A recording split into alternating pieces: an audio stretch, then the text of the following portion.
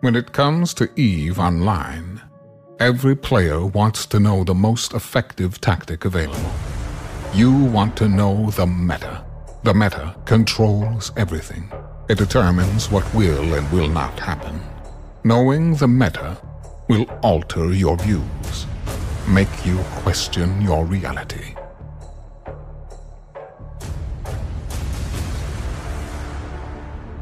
It might even make you laugh. And now, you're part of it. You're watching The Meta Show.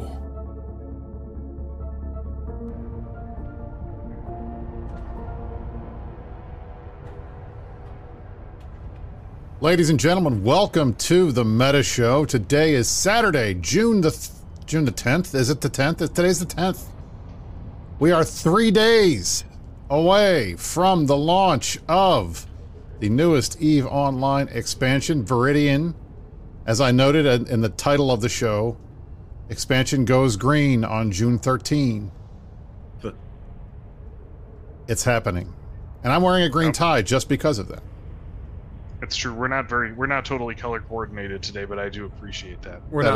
I did miss that memo. I'm sorry. It's okay. You guys didn't need to dress up or anything for the show. Thanks for not bothering. Yeah, definitely. Scrubs. Anytime. Right. Yes. I'm actually wearing my morning blacks today. I'm mourning the tragic loss recently, just within the last couple of days, of Ted Kaczynski? Not Ted Kaczynski. Oh, no. okay. Never mind. Sorry.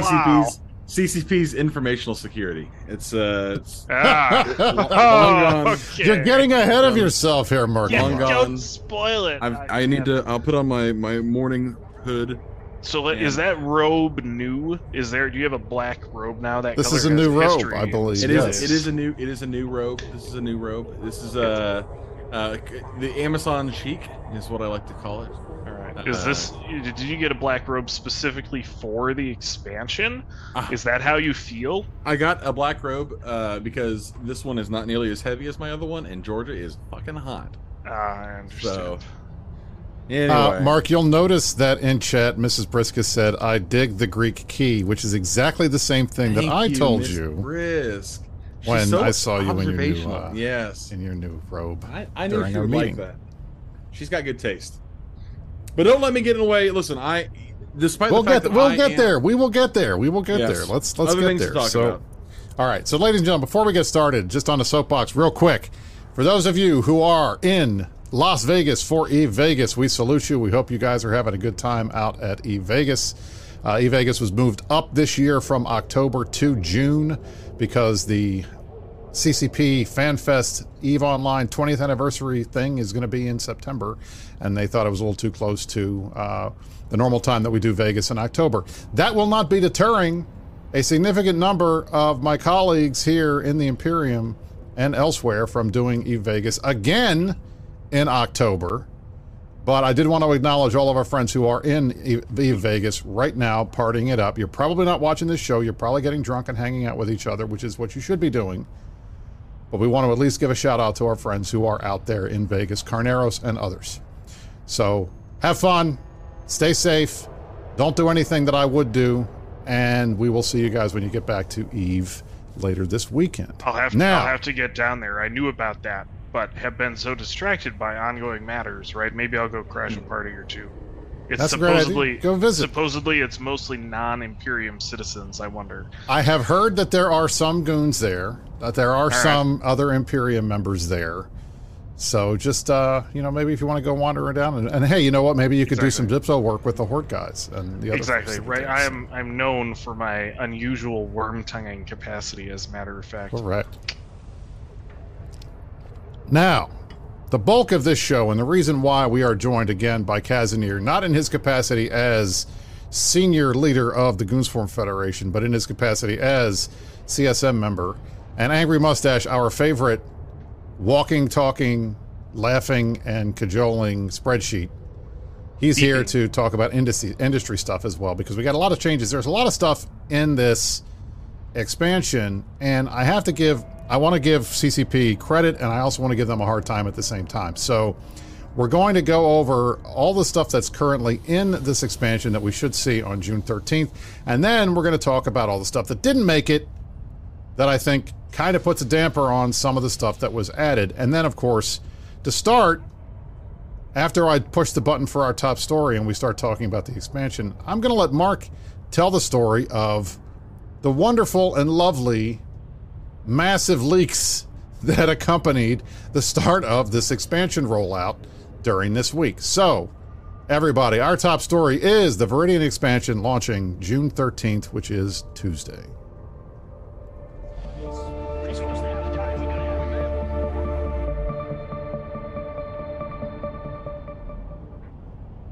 Now, Mark. Yes. Tell us a little bit about what happened this week, because it's kind of funny. It's not really that funny, but it's kind of funny way. It is kind of funny. It depending on how you look at it, it's either it oscillates back and forth between being funny haha and funny like a funny smell. So like a full diaper smell. Like a full diaper smell, yes. So Thursday, we knew, coming into it that some information was going to be available coming out this week. And Thursday, we came in, normal day, nothing unusual was happening. And later on in the day, I received a message on Discord from a concerned citizen, a wormholer CEO, who had told me, or was trying to mine me for information at the time. Now, listen, I am a strict proponent of the NDA. My lawyers have instructed me to say that. And would never do such a thing. Certainly would never do such a thing. But I was curious where he was getting this information from, because it was not information that was public. Come to find out, the Thunderdome, as those of you who have interacted with the Alliance tournament and tournaments that used Thunderdome before in the past, Thunderdome was seemingly accidentally patched with a current version of the game. So for those of you who are unaware, future version, future version, yes. Sorry, they allege the future version. Now, for those of you unaware, the Thunderdome, there are a number of servers that CCP operates. There is the Tranquility server, which is the main server that we all play on. There is the Serenity server, which is the Chinese-based server. There is the Singularity, also known as CC server, which is the main test server. And then there is Thunderdome, which is the server that is used for Alliance tournaments and other types of tournaments, that has tools that are designed for tournament play. And it usually is not turned on except for when there is an Alliance tournament coming up, and that's why it's turned on, because the Alliance tournament teams have been practicing. Correct. In there. So continue, Mark. Yes, the Alliance tournaments teams had logged in, and in the process of looking for, ships to fly and doctors to, I'm sure they were just going about their well-intentioned work of, preparing for tournament scrims. They happened to find some Marauders that had been altered slightly. And upon further investigation, those Marauders, it wasn't just the Marauders. It was the Bastion module. The Bastion module had been altered. There were some other battleships that had been altered.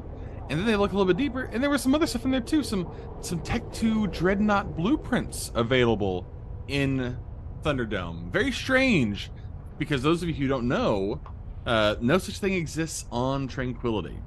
So they, of course, were flabbergasted by what they were seeing, and started telling everybody they could talk to. And started immediately pinging all of us, asking if we could confirm if this was real or not. Now that put us in a truly and also horrifying... immediately started buying Tech 2 Dread materials on Vita. Correct. That too. It would have been a hysterical bait if it had not been if it was false. And I really wish, to a certain extent, that they had loaded false information on there and then baited out the AT players with that. But it did seem, at least from now with the benefit of hindsight, it does seem like it was a true leak. The stuff that we saw matches more or less, not the Wally post, but the other post. But that's Wally. But that was Wally. He is a king. So yeah, they put us in a terrible position, because when presented with information that says, "Hey, we know this about an upcoming patch. Can you confirm it?" You really can't say anything. And in fact, the best thing to do is just walk away from your computer and go to the pub. Because if you say, no, I can't confirm that, then that to them says, yes, this is true. Yeah, I made a joke to some people. I was thinking about occulting myself in prayer and seclusion to the wealth gods for several days until the patch actually landed, rather than take any further questions. I was in command chat with our home defense fleet when the thing started hitting Reddit, of course, including the Wally post. So I started getting questions. I'm like, come on, man. You know I can't possibly answer that. I probably said some variation of that phrase like a dozen times, right? You may say so. I couldn't possibly comment. Yeah, I couldn't possibly comment. My DMs are only just now starting to recover from Thursday afternoon. So, but you know, CCP took quick action. They nuked Thunderdome almost immediately, patched it, and then took it down, and then went radio silence for the next 24 hours until the patch notes dropped, and the stream and the patch notes dropped the next day. So, and I mean, that was that. If there was a silver lining to this whole situation, it was the fact that they were going to release the patch notes and everything the next day. So, the AT players managed to get a maybe at best 24 hours head start on everybody else. But as Angry pointed out, that's enough. Because if you are an AT player, if you're an AT player, there's a couple of things we can say about you. First of all, one, you are a super tryhard, because that's what these guys are. Two, you are looking to gain every single possible ounce of everything you can out of this game, because that's what they do. And three, you are most likely fabulously wealthy, because if you've been in the AT and you maybe have won before and you've gotten an AT ship, you have a lot of money on your hands. So they can move markets. So Angry, what happened after the leaks came out on Thursday? Well, basically we just flipped over to Jita and looked at what materials we needed to build a Tech 2 Dread, and saw that a lot of them had spiked. For example, I have a picture, let me grab that one. Picture.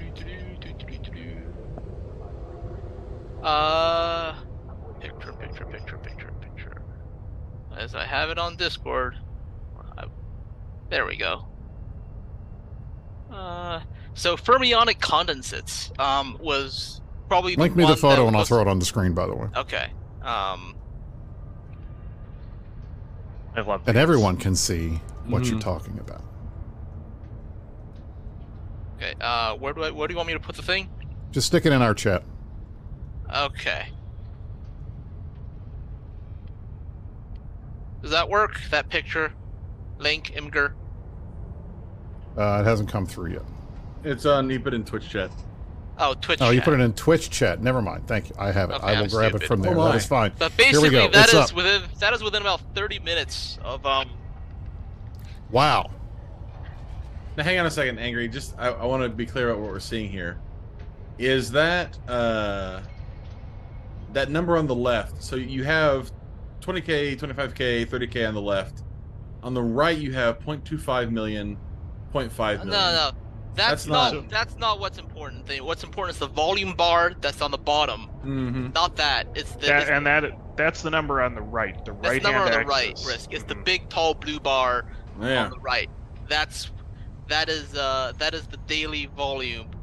Yeah, that one. That is. There you go. Trade volume of fermionic condensates in Jita. Within about, you see there's a normal background level of it, and then you see whoops, what's that? Yeah, very strange. Very strange. What was that? I mean, so what is this? What is this used for, Angry? This is the primary composite that goes into a Tech 2 Dread. So if you want to build any Tech 2 Dread, you need lots of these. Fascinating. Are they used in anything else? I mean, I assume they. Yeah, they are using everything else. They're using every Tech 2 ship, but they're used more in Tech 2 Dreads than the rest of it. Well, that does make sense. So fascinating.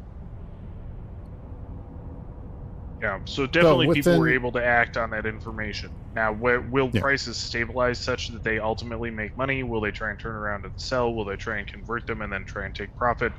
This is all very nebulous. It's not like a done deal that these people had the first mover's advantage. It's more complex than that. But it will give them maybe not a lot more complex. It will give them the ability to throw these Lancer Dreads in the cooker faster than anybody else, which is going to be the big thing, because we know full well, once a new ship is in the game, it's not instantly in the game. You got to build these things. So it's going to take at least 2 weeks or so before we see the first Lancer Dreadnoughts arriving in the wild in TQ. But the fact was, because of this leak, some of the biggest, edge case gamers in the game with a ton of money went out and were able to corner the market. So there you go. Sometimes bad things happen. Have we actually done the math on what that is for the timing? I think it might be under a week or close, right? It's about 10 days if you're doing a Sotillo rigged. Okay, yeah. So the interesting thing about these is they're not going to require very much blueprint research except on the Lances themselves, right? Because they're Tech 2, people with existing Tech 1 Dread BPOs or BPCs, all they need is a copy, right? They'll be able to invent pretty much boom the day the patch drops. I think there's maybe one skill they need to inject if people are prepared. So I would not be surprised to see these things on the field surprisingly quickly. I have to do the exact math. Yeah, so right? that's why we're telling people, if you want to get your jump freighter and done, you have about 2 weeks from today. Hurry up. Yes. All right. Now we're getting ahead of ourselves on the Lancer Dread stuff, and I wanted to go through this stuff kind of in order. But I mean, that is a thing, and that's something that we have to talk about. And in the span of the leaks, that was it sucked. The CCP had done a very good job of trying to keep the leaks to a minimum. They had made it so, at least they had set up Singularity, so it was very hard for Hobo Leaks to get in there and show what the patch was going to be early, so people weren't getting this stuff dripped out until it was announced by the company, with the goal of making sure that everybody had the same information at the same time, because there's always going to be, I mean, in a game like EVE, information is power, information is money. And knowing what's going to happen before somebody else gives you an advantage, just like insider trading does in the real stock market. So they were trying to do their best to keep that to a minimum. And this was an unfortunate fuck up in what was otherwise, I thought, a pretty solid example, a pretty solid situation of them doing good OPSEC on trying to keep this stuff quiet. Right. I think there's a little confusion, right? A bunch of people were saying, well, they only did this because of the leak or whatever, but that's not true. They were actually planning to do the patch notes on Friday, whatever it was, the entire time, which I think was new or relatively unusual. Correct. But of course, we endorsed that. We thought that was a great idea. Right. And I'm going to give them another attaboy before I start stomping on them when we go through these notes. And what I'm going to say is, in terms of communication-wise, the rollout of this expansion, I thought, was probably one of the better rollouts that CCP has done over the years. There were a number of key features, and we're going to go through them when we go through the patch notes here in a minute, that were looked at as separate entities that were like focus points of this expansion. And that was obviously the structure skins, the corporation tools, and the Lancer Dreadnoughts, among other things. But what they did was they spent a week rolling out each piece of the expansion, doing a big dev blog, doing CCP TV shows with developers talking about each of that stuff, going and deep diving into each one of those. And then at the end, before the expansion launches, we get the patch notes. This is how they should be doing this every single time. Yeah. And the fact that they did it this time, I think that this needs to be what we see later in the year when we get expansion number 2, and I hope that this becomes the archetype of how they do this stuff rolling forward. Well, Angry, were you going to contradict me? I am going to contradict you because you're turning it innominate. Somebody had to. The issue I had was that they rolled it all out, except for the change about industry indexes and pricing. That's a change that is very significant, but also like it was a change that people need a lot of time to prepare for, because what essentially is going to happen is that in a lot of nullsec, industry indexes are going to double basically on patch day, because nullsec had these bonuses that actually highsec too, but it's more widely used in nullsec, and it's like people are going to need to move their entire setups. They're going to need to build new structures. They're going to need to. This is not like a change that allows you to speculate. You should probably give people some time to react to this early, and that time wasn't given out. That was the one change that would have been the least damaging if it came out early. It was also the one they released the latest. So that's my like gripe with the thing. It is. That's fair. Yeah, it is kind of indicative too. I feel like this is because the industry changes aren't necessarily sexy. It's a hard thing to put, a fancy graphic in front of and, talk about on CCP TV for an extended period of time, unless you're, CCP Psych. But it is important, and I agree with Angry. I wish they would have done a little bit better job of being more comprehensive with that information too. Also would have gotten me yelled at a lot less by the people who were mad that CCP that is their true. Entire setup. Correct. That is true. Now we will talk about the industry changes here in a little bit when we get to that point. But I want to get moving with one more thing that was slightly controversial this week, and it's on the screen right here.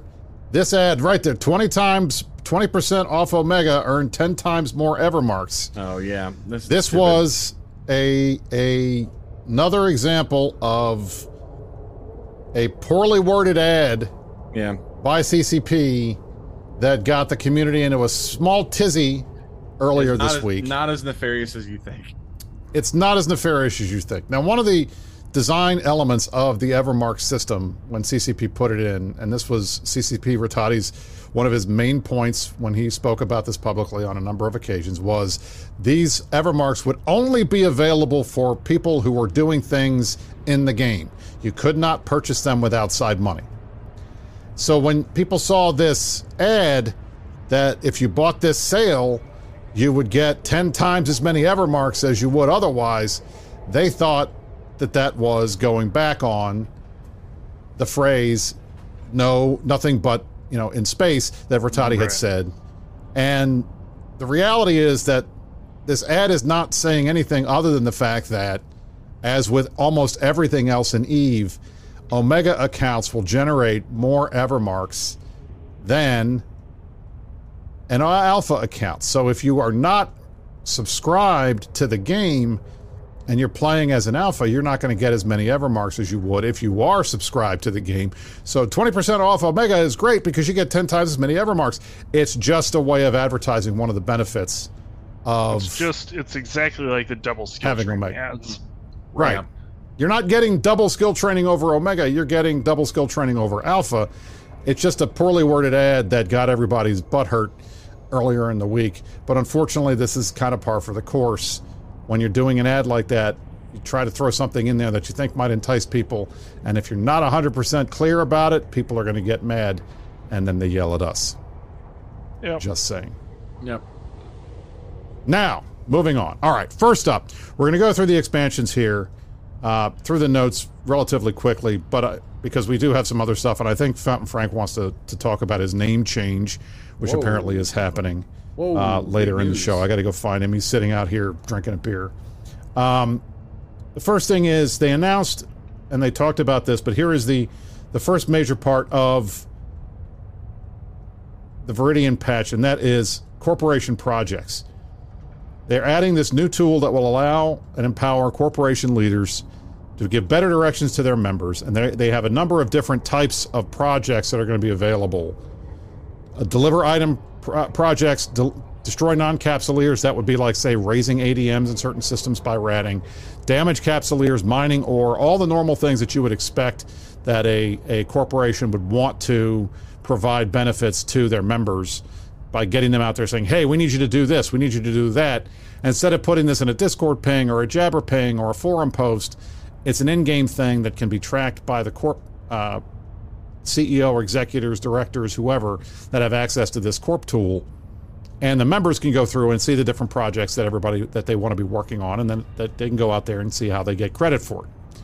This was a pretty big deal, and I think a lot of people liked it. Now, what didn't ship with this corporation projects expansion? Well, what didn't ship... Is that a rhetorical question? So what didn't ship? Well, one of the things that we had asked for and that we had expected and that I think is pretty critical for something like this to work very well is an automatic payout function. Yeah. You hit the goal, and whatever the reward is set by the corporation for completing that goal, you get it. That's not in this. Yeah. You have to do all this stuff by hand. So, yes, it'll say this person completed this goal, and then at that point, Corp CEO, Corp Director, Corp, roles manager, whomever, has to go in and send the person whatever the reward is that they set for completing that process. It's manual. I have a question. I promise I'm not going to be a nominate. Is there ESI for this? I don't know. Sorry, it was a mean question. I couldn't help myself. Yeah. I don't know. And I mean, that's the thing. Like, if there's ESI for this, hey, it's the same as what we would already be doing, because all of the big groups in the game have systems like this where they can track your participation, they can track whether you've done something, and they can make sure that you are rewarded properly for whatever you did. Now, it's manual, obviously. Like an SRP thing, you're going to get cleared, yes, this person did it, and then somebody's got to physically transfer the ISK in the game. Right, yeah. But it needs to be more integrated. This needs to be integrated. Part of the whole point of doing these corporation tools was to provide tools for smaller corporations that are not as large, that are not as big as the Karma Fleets and the Pandemic Hordes and the Brave Newbies and the initiatives of the game. That they don't have these big corporation tools. I guess Tigraz would be the init group. That the smaller groups don't have these big corporation tools. The big groups do. And one of the benefits to being in a big group is you have access to all this IT. I mean, the Goons have an IT department that rivals most Fortune 500 companies, and we can take care of all of that stuff. Not everybody can do that. So it was part of the goal of trying to, I wouldn't say make EVE more egalitarian, but at least provide some of the same benefits that the big guys get to everybody else. Yeah. To democratize it a little bit, little d. And that not being in there, I think, is a big issue. And it really it is, and they bundled this, sort of conceptually with the Excel plugin too, right? Where the idea was, currently there are a lot of features of the game for, a lot of groups that are kind of locked to the size of the group or the membership of the group, and being able to have those tools accessible to more groups makes those communities stronger. So basically, what they've done is just created a spreadsheet generator. Where like, okay, cool, this will generate a spreadsheet for you to show you, here's a number, here's the person's name, and then nothing else after that, which is kind of disappointing. Now, I'm hoping that we will get this part added on later as we go through the summer, and I think that's what they're working towards, but the fact that it didn't make it in, that's unfortunate. Yeah. Now, next up, corporation loyalty points. One of the things that was a big announcement in this patch, or I should say this expansion, was that now corporations are going to be able to tax loyalty points like they tax ISK. And so that as you generate loyalty points when you're out in space doing things, your corporation will benefit from those and be able to use those to do things for the corporation.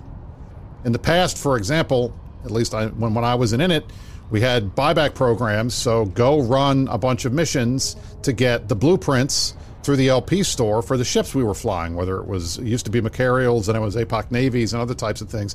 And the Alliance would buy those back. Now, the Alliance will be able to use a portion of the loyalty points that they are taxing from their members as those members are earning them to go and buy these things directly with the tax money that they're already getting from the players who are doing stuff in space. So I think that was a big thing. And the other thing that is good is that you're going to be able to transfer loyalty points between corporations, which is another good thing, especially if you want to, say, an Alliance executor or an Alliance says, hey, we're going to tax, as an Alliance, we're going to tax loyalty points so that we can do things on an Alliance scale.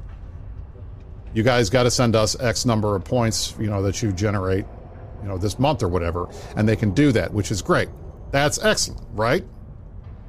Very good. Now, I feel a bug coming on. But what did not make it in?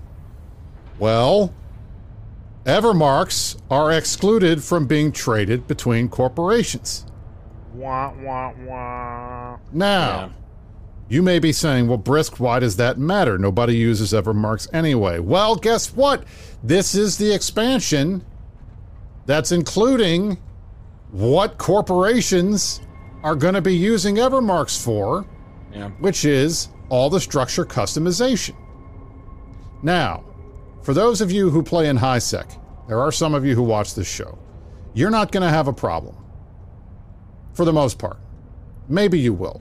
Low sec, you may not have a problem. Null sec, at least any organization in space, and whether this is a wormhole group or whether it's a high sec group that doesn't want to get war decks so they transfer all their structures to another organization, or whether it's a null sec group that has an executor corporation that has 2 or 3 characters that have control over everything and nobody but the leaders have access to it.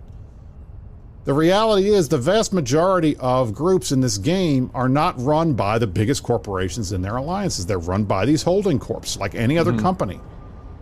In the real world, you have a holding corp that doesn't have any assets that owns all these other companies. So if somebody sues the main one, they can't get anything because it doesn't have any assets. Don't tell us so much about the Panama Papers risk, right? Right.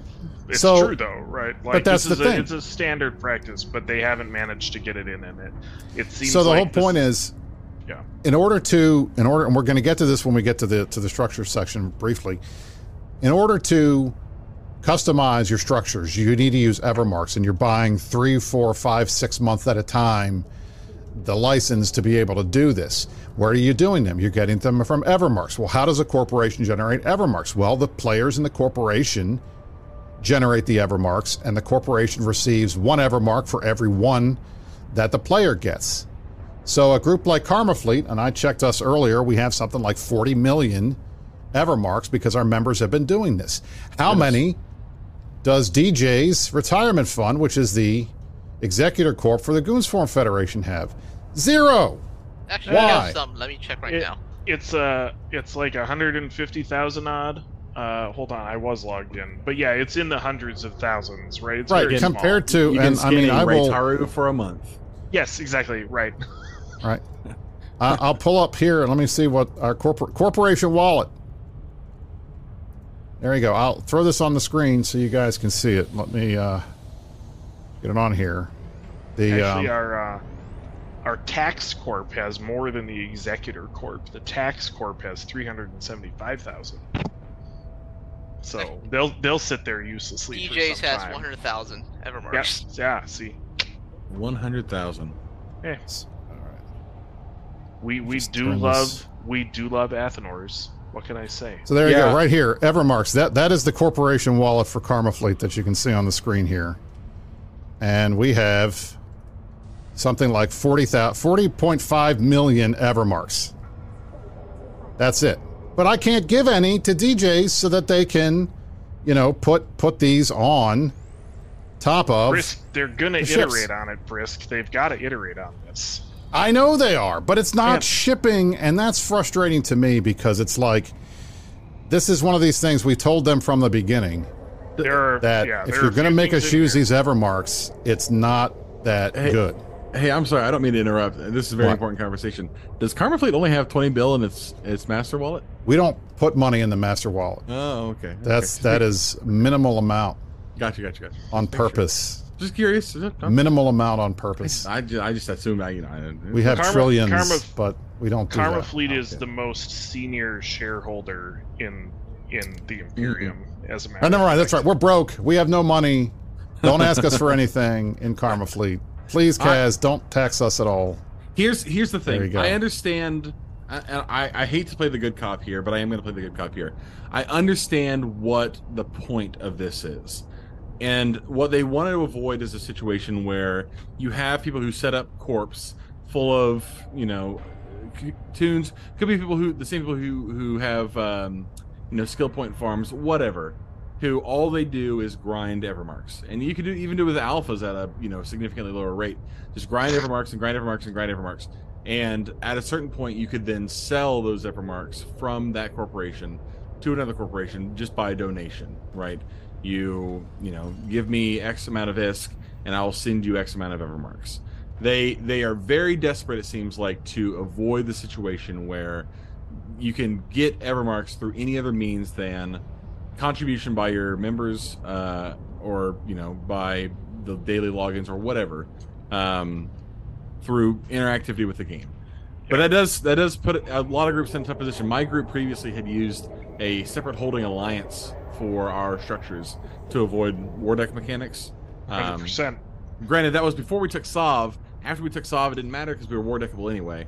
So I just moved all of our structures into our main corp because there's no sense in doing it otherwise right now. Yeah, I mean, look, I appreciate where they seem to be coming from on the wanting to prevent sales, but it's tough in a sandbox game, right? Yeah. The relationships that people do legitimately have about their corporate identity don't cleanly map to just one corporation or even just one alliance. So I get what they're saying, but I think at some level all they can do is make it sort of tough, and they're never going to be able to totally prevent it, and they'll need to accept that to some 100%. And that was my point, and I raised this in a meeting I guess we had on this before in the CSM. There is no way to prevent somebody from selling an Evermark if they are tradable in any way. But they absolutely have to be tradable because of the way that corporations and alliances are structured in the game. So if you want Evermarks and you want this to be a thing, then you're going to have to budge on the tradability aspect of it. And if you do budge on the tradability aspect of it, then there's inevitably going to be situations where somebody says and calls somebody on the phone and says, hey, I'll give you some money if you trade me these Evermarks. Now, if they're going to track every ISK back and forth between every corporation wallet to each other and like try to line it up to see if there was an Evermark trade so they can yell at somebody about it. Okay, that seems like a lot of work for not a lot of benefit. Yeah. Because in the end, so what? These were all generated by people doing something in space. It's not like they weren't. So why is there a problem between shifting them between corporations, even if somebody's willing to buy them for their stuff? If you want to be pedantic about it, none of the Evermarks currently in the game were generated by somebody doing something in space. They were all... That is not wrong. You are correct. Generated by somebody sitting in a station or somebody on a login screen. He's got you there. That's it. Just saying. Just saying, guys. I don't know what else you want to hear, but... They may have moved to the Paragon station through space. That's I say true. May very specifically. They also could have just logged in there, and if they did, May. So, I think, we're mean. I wish. Is there a good bad. part of this expansion, Brisk? Yeah. I mean, the skins are awesome, right? Moving on to the skins. You can see them on the screen here. Like, this is an Astra host that is being skinned with what they are calling the Super Care-Induced Nanocoating Resequencer, the Skinner, which lets them do this, and it's going to be cool. And I'm looking forward to that. We talked about that last week, so I'm not going to go into this too much detail. Angry, do you want to talk about the tax reforms that they put through? Yeah, so this got me yelled at by quite a bit. So the first one's pretty simple. So this is sort of like almost a hindsight, is that CCP always meant, so if this is only for like people who have operating markets or know how they work, is that before, if you have a market and there's a broker fee and you make some of that money, so this was the nerf they put in, nerf the TTT back when it was printing trillions and trillions a month, which is that half your broker fee goes to CCP. However, I think it was always meant to be 0.5 instead of half. So what's been happening is that since 3 years ago, any broker fee in a Citadel that was higher than 1% is sinking additional ISK to CCP and essentially robbing your own members. And it's something that we fought very hard on, because it meant broker fee as a way to raise money for your alliance was basically a fake choice. You either screw your own members or you screw yourself. You either set your members' money on fire or you don't have enough revenue. And this was a fix they took way too long to implement. So from now on, broker fees are just a flat 0.5% instead of half of the player broker fee. That part's done. That's done. Yeah. That's a change that I think few people have issues with. The next one, industry job fee. So this one is sort of this is setting up more things in the future. Right now, it doesn't actually change that. This part right now doesn't actually change that much, which is that the baseline industry fee is slightly higher. So in a 0% index system, the industry is no longer as free, but this industry code refactoring allows CCP to set up more things that affect industry fees in the future. And in a way, this will make everything slightly more expensive, but you know, it's also it's creating another major ISK sink that CP can tweak if the ISK imbalance is getting, if the balance of ISK sink and ISK faucet is getting too out of whack. Okay. Yeah, so the two huge changes here are really first of all, allowing structure owners to make a normal amount of tax that doesn't weirdly vary with the index, and they'll be able to compete with each other on a level sort of playing field like you might expect, and come more to about the leveling, right? And the other thing is really creating a second, hopefully primary ISK sink in the game that it hasn't had. We've only had sales tax. They're heavily modified. It's heavily modified by skills. It's one of the worst economic taxes in terms of like impact on the economy. So adding this as a potential ISK sink is a great thing to get into the game as a piece of the structure. Yeah. And then this one did get me yelled at, which is removed all system cost index modifiers. So this needs a bit of explanation. The biggie, yeah. This is what you were talking about earlier with folks that had specifically designed their industry around it. Yes. This is the one that they put in the blog without the rest of the details that were in the patch notes about the refactoring, and it led to great consternation. Even that was a few hours before the Thunderdome event, right? So we had an interesting Thursday. Yeah. So let me explain how this bonus works. So there are two main types of system index cost modifiers. The first one is that if you're in a nullsec system that had an Amar Mimitar or actually any outpost that was upgraded, except for Amar Mimitar the best, if you build the index in that system is just lower by 1% if you do any industry. So this was very, very visible during the war where we were headquartered in 1DQ, which has an Amar outpost, and as a result, the industry index in 1DQ is literally half what it should be, while Pappy set up in T5Z, which had no outpost. So they were doing industry in a full index system. So Pappy were sinking their money into a 10% industry system when they really didn't have to. But no, it was great for us because they wasted their money. So a lot of But nobody knew anything about this. This was one of these. No, people knew about this. It just wasn't everyone. Right. This was one of those things where if you were not a hardcore industry guy, you had no idea why certain places had lower index costs than others. And the result was some people had advantages because they knew where to set up shop, and that gave them a competitive advantage against their competitors who were obviously in another place and paying 5% more, potentially, when they were building everything than the folks who were in these index systems. Go ahead. Right. Keep going, Angry.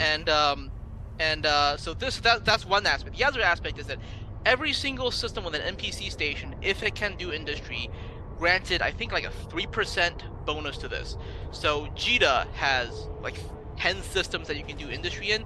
The index in JITA, although right now it is very high at 14%, is actually modified to 61% of what it actually should be. So after patch day, JITA will be a 20% index system.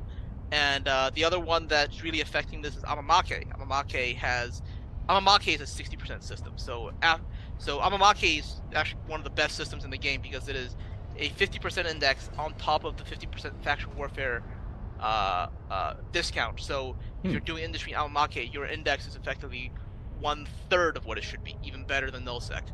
Not anymore. Oh no, it'll still be better than nullsec because you have faction warfare. Yeah, but fact war bonus stays. But it won't be better than any other fact war system.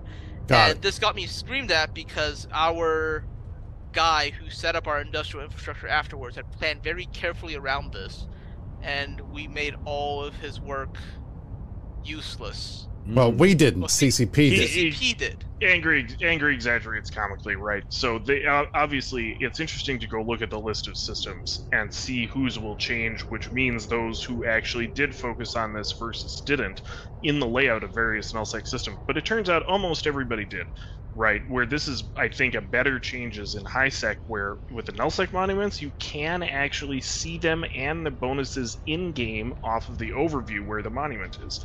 But the highsec stuff is not documented in-game anywhere. You can only find it on third-party sites to know what's going on, and people just don't, right? So what we want to see is more of the stuff that is like Fact War, where it's tied to a specific mechanic that's alterable in the game and not just some legacy thing, right?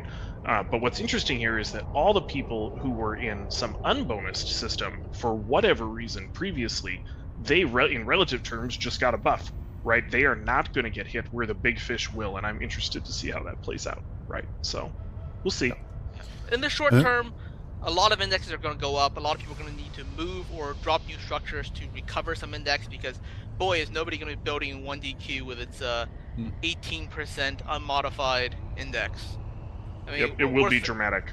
I think might just turn 1DQ off to prevent people from setting their money on fire. That'd be a bad idea for them to keep doing it. So, regardless, I think these are some of the major changes that were added that people were not paying as much attention to because it's industry. Who cares about industry? But we're going to get to some more of the industry stuff after we briefly go over the Lancer Dreadnought thing. And then in addition, also, as they normally do, they're doing a temporary sales tax holiday, as they always do. At least they have always done in the last couple of years when they do it a big expansion, because they want to juice the markets a little bit. And so they're reducing the sales tax for every market transaction from 8% to 4% for a temporary time. I would assume that that'll be about a month. So you can assume mid-July this will go back to normal. But in the meantime, enjoy your temporary tax holiday. Now, nice. Lancer Dreadnoughts. We talked about this last week. The Tech 2 Dreadnoughts that were promised in this patch have been dropped. They are the 4 Lancer Dreadnoughts, the Bane, the Karura, the Hubris, which I think is a very good name, and the Valvran, Valraven. I don't know how the fuck to pronounce it. Valraven. Like Valran or something like that. It's the Valorant. Valorant. There you go. The Valorant. There you go. We're calling it the Valorant. Right. Yeah, the Val is fine. Right. Okay. Val. And the Darth Bane. Sadis, you can't ask me how the meta show was while we're in the middle of it. You have to wait till 11:45 tonight. You're way, way, way early. Just saying. Time zones. What are they? So these are the Lancer Dreadnoughts. What's important about the Lancer Dreadnought? Well, as we had been talking about and people were concerned about, the lances.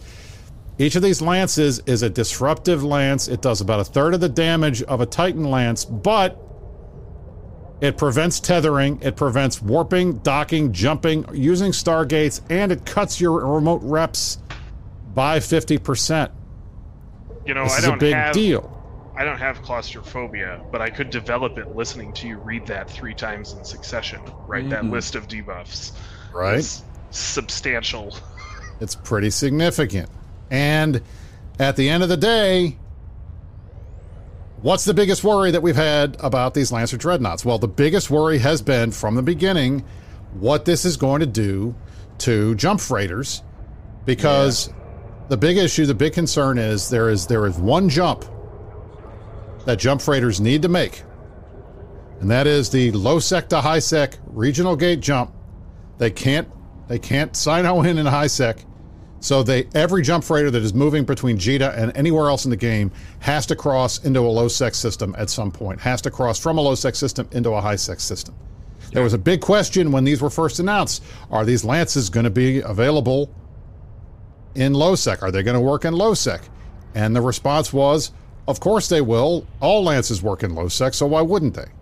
And that was the case, and we got that confirmed by CCP well before any of this stuff was rolled out, because some of the CSM members that are playing this game are very good at constituent service, and they should be commended for doing that.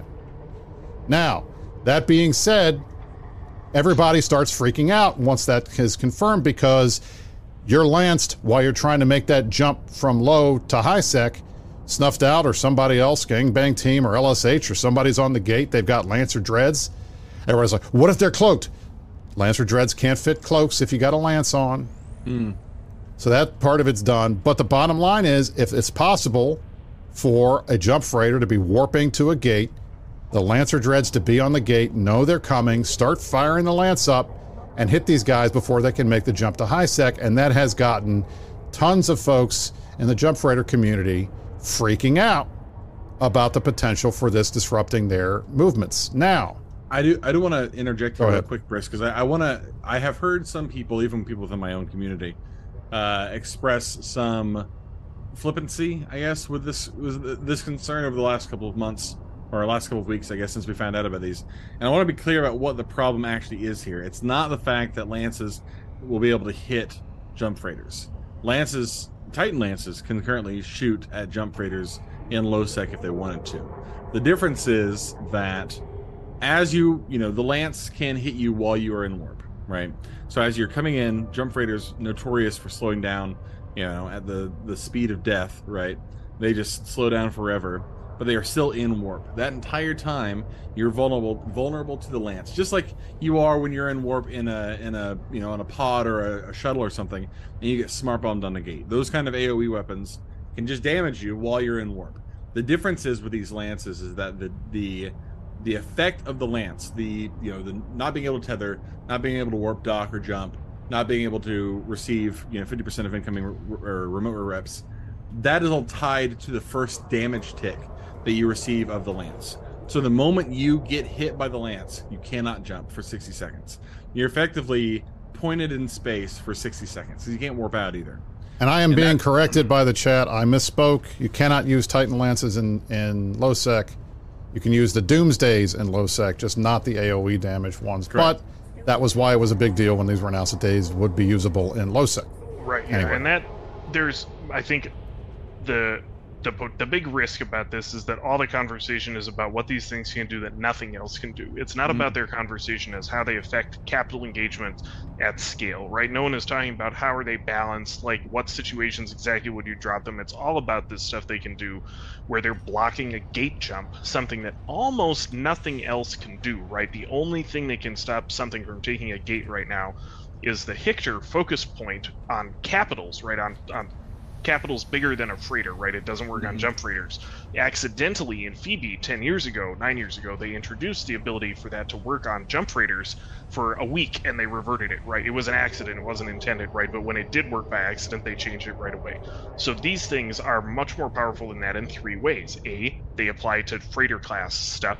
B, they apply to subcaps. And C, they apply to everything out of warp. It's an AoE that can affect you without being targeted, right? Even the Hick, when it gained that power, it didn't gain that power with a bubble, right? It had gained it with an actual targeted effect, right? Bubbles have never prevented you from taking the gate, right? And in general, the only thing that AoE is doing to you in the game while you're warping is some damage with a smart bomb, right? Or with a lance, or if you warped through a Reaper, for example, right?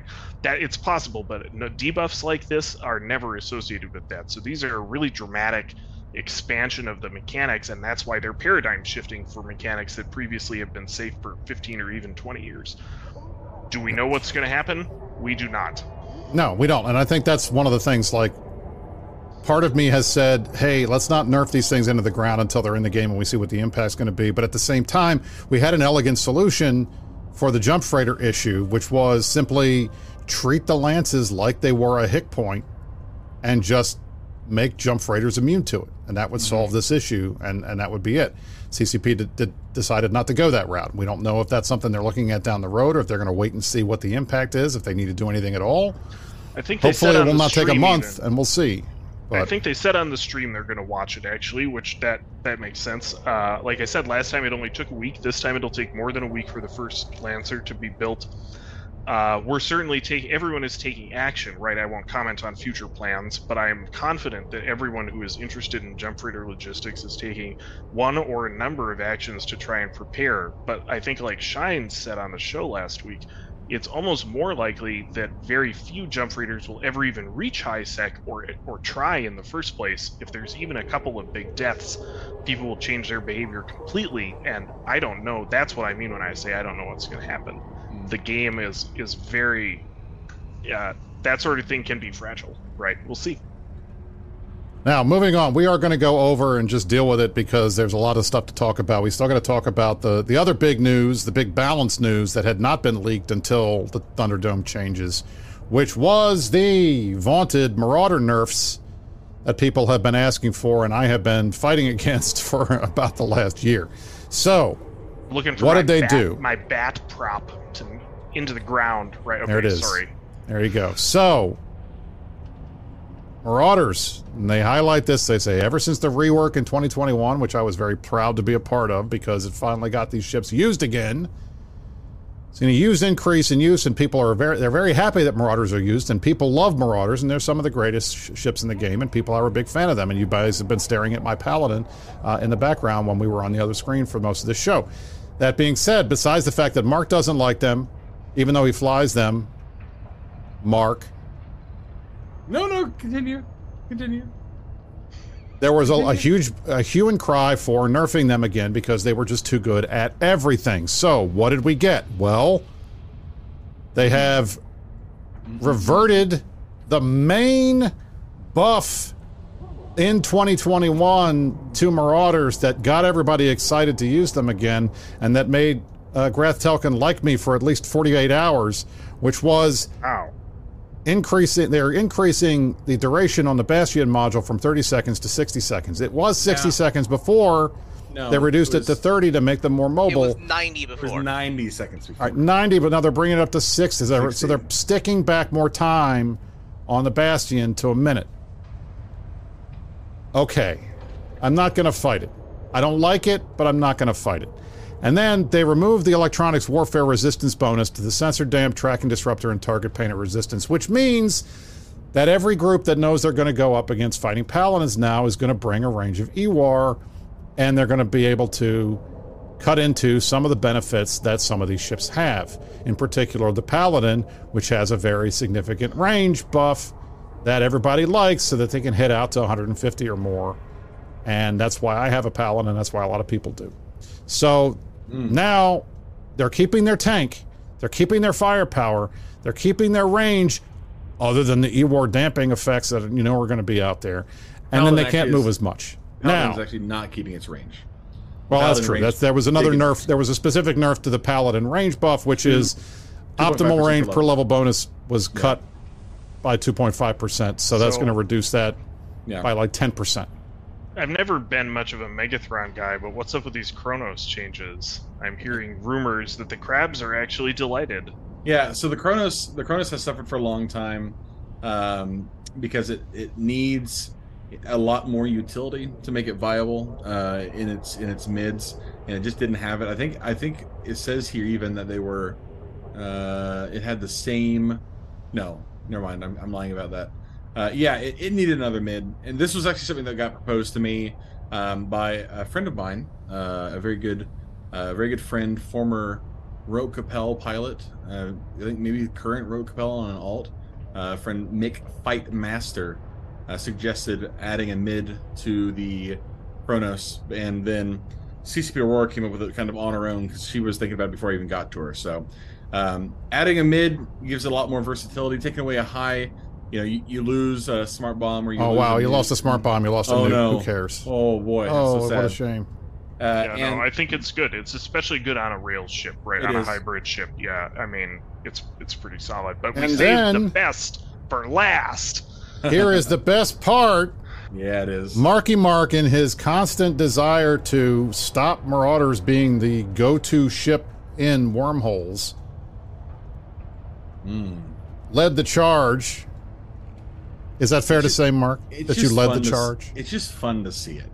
You work on something for so long, and then you finally see it written out, and it's just so good. It's so nice.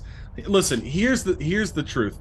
The problem with wormhole space is that every engagement has to be about mass efficiency at a certain level, right?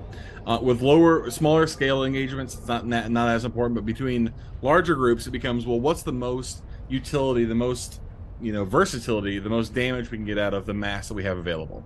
And what this does is this pushes the number closer towards in favor of dreadnoughts, right? Where a dread with cap guns and application now becomes the more compelling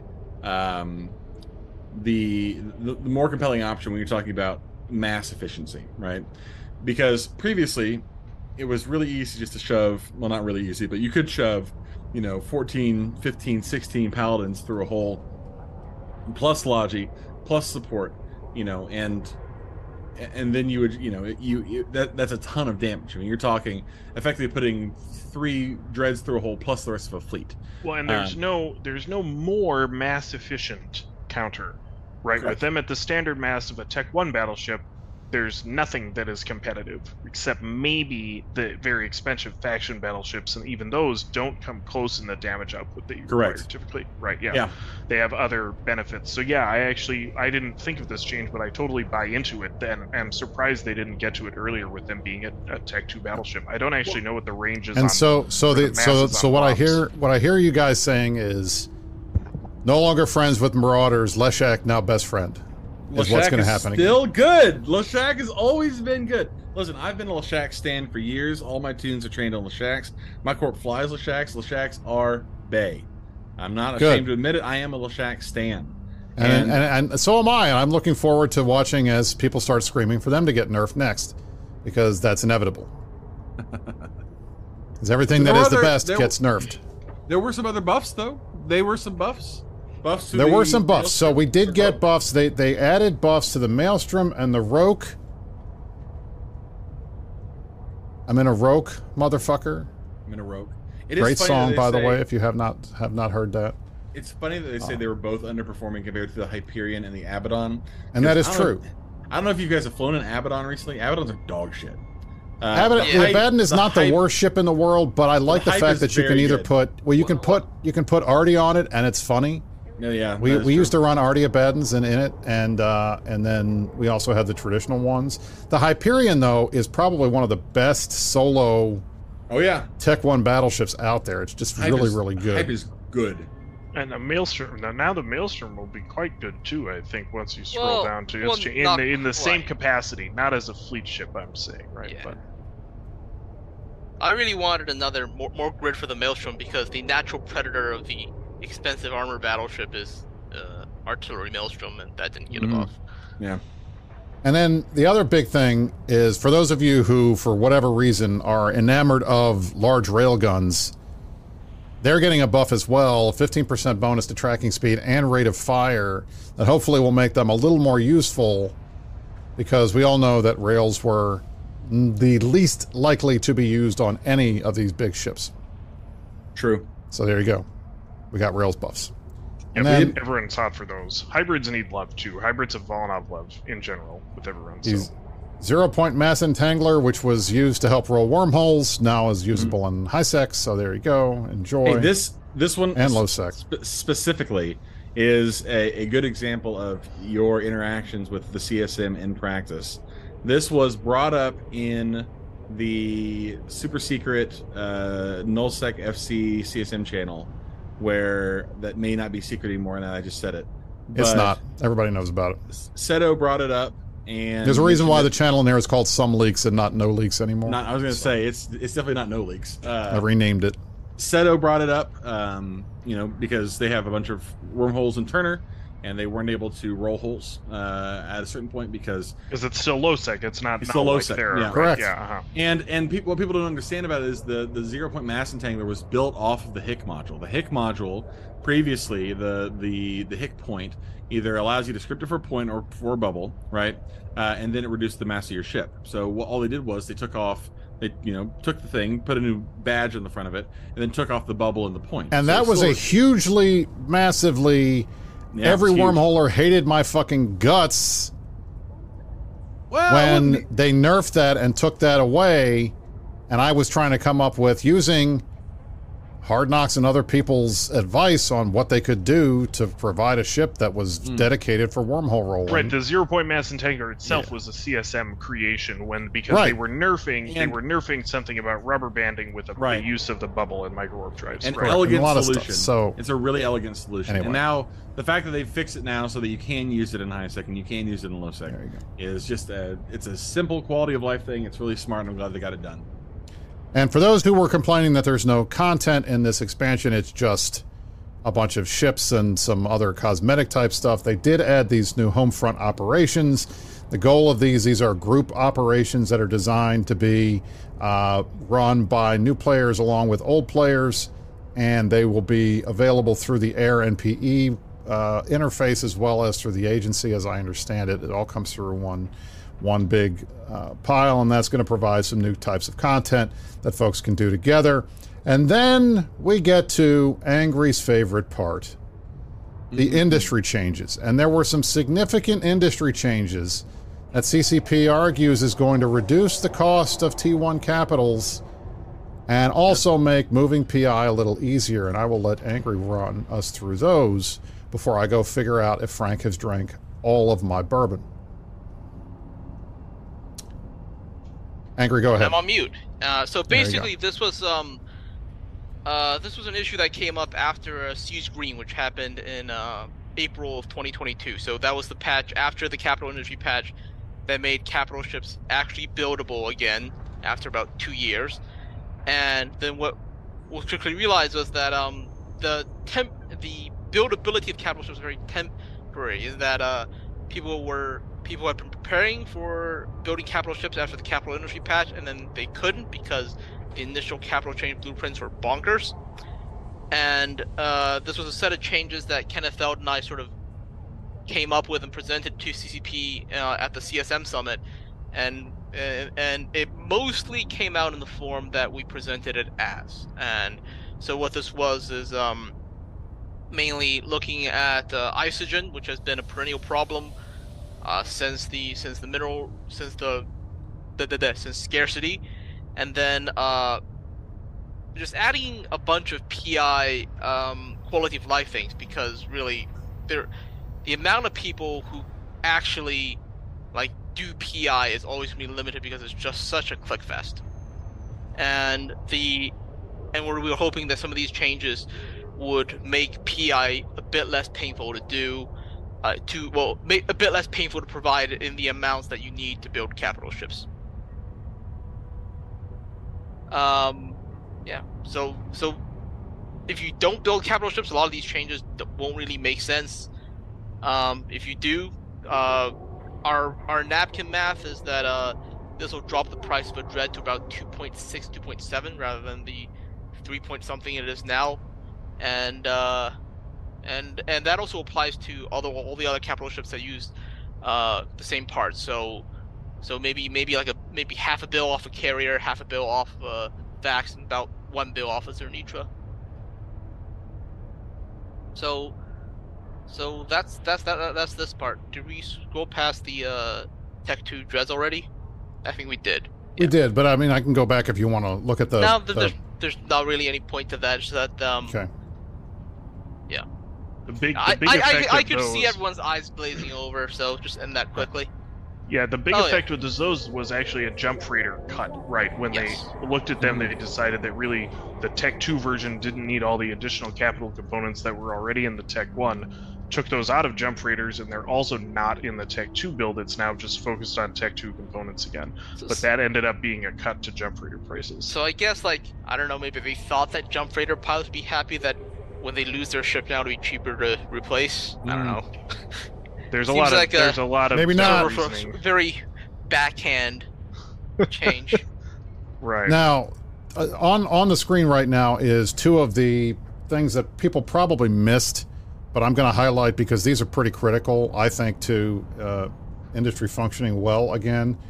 The first off is they are reducing the volume of all planetary interaction commodities by 50%.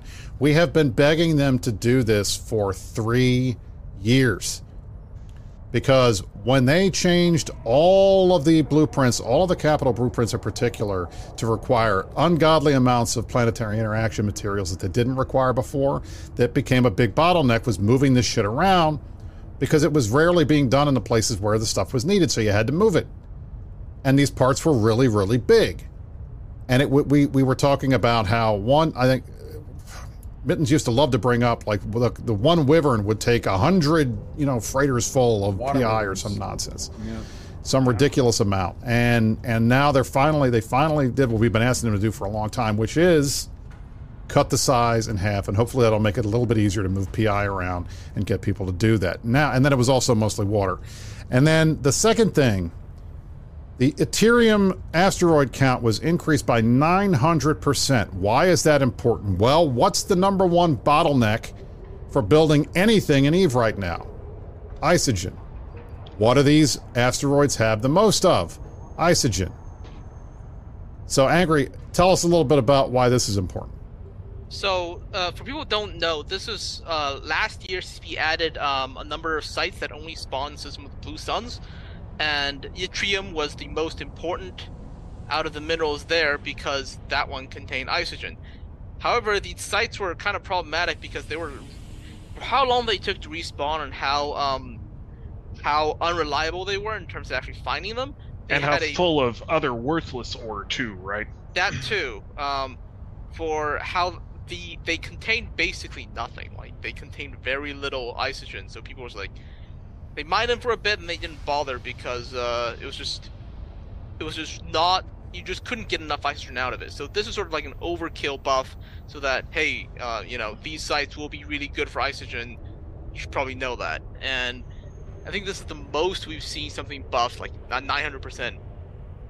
I guess it's only matched by the initial scarcity nerfs, where they took out 90% of all the ore in a belt. Right. Yeah, it'll be interesting to see if this pans out for him. It definitely is a bottleneck, and Lowsec has never produced in the numbers necessary, right? They have the thing tuned. This is the larger problem is that isogen throughout the game is tuned like a low end, right? It is tuned as something that will be produced by high sec in volume, and it's just not that way anymore. And can they get around that without dramatically changing everything or unlocking that back somehow? That doesn't have to be null sec, right? It could be a low end again. It could have minor amounts at high sec. That would also serve to not bottleneck it the same way. So we'll see if this works. I think the jury is out. I'm skeptical still. And then the last bit of this thing, and then we'll move on to Frank and some other funny stuff, is the graphics updates. They have added volumetric clouds because God knows we needed more things to drop the frame rates in the game than we had before. I'm a cloud stan, sorry. I love flying through hostile space because of all the nebulas I've never seen. When I was up in Paragon Falls the other week, I think I was talking about That's not this cloud, that's the other. I know. Those are the skybox clouds, I know. But it should be fun, right? Some people love this about Eve. And they have updated the graphics for 68 of the Empire-based faction frigates. And then you've got Marauders are getting a bonus, and one of the Marauders, they're not bonus, they're getting changes to the way that they look like when they're in Bastion. So the idea was there wanted to be a visual representation where you could see, and you know that son of a bitch is in Bastion because he looks meaner than he looks when he's normally like running, flying around. And then obviously they did a lighting pass on upwell structures because of the structure skins being added. They might as well do that. And then finally, planets are going to cast shadows now, so it'll be just like real life, even though none of us has been to space except maybe like one or two of you. So we wouldn't know if the planets cast a shadow or not because we're not up there. Anyway, that is what we've got. We get for this lunar expansion. Eclipses occasionally. That is true. We get night. Night is the shadow. Oh wait, night is the shadow. That's right. I keep forgetting. Night. We get nighttime. The nighttime is the right time. So there is a way for us to know what's going on. That was great. Thank you, Mark. Scared the cat. My bad. There you go. Scared the cat. All right, there is my paladin back Hold again. Hold the fort. Right. All right, now let me go get Frank. We have a very brief Fountain Frank segment, and then we're going to get out of here.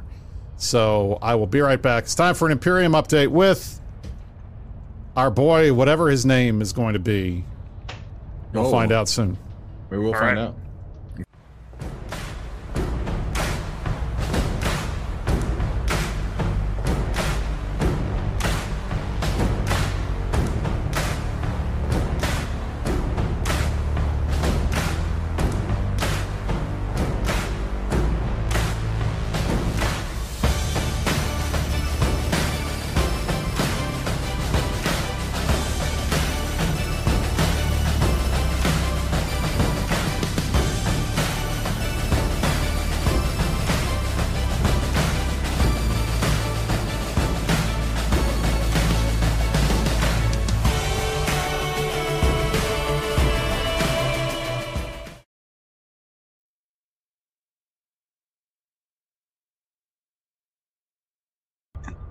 What do you mean my tie is showing? I'm not wearing a tie.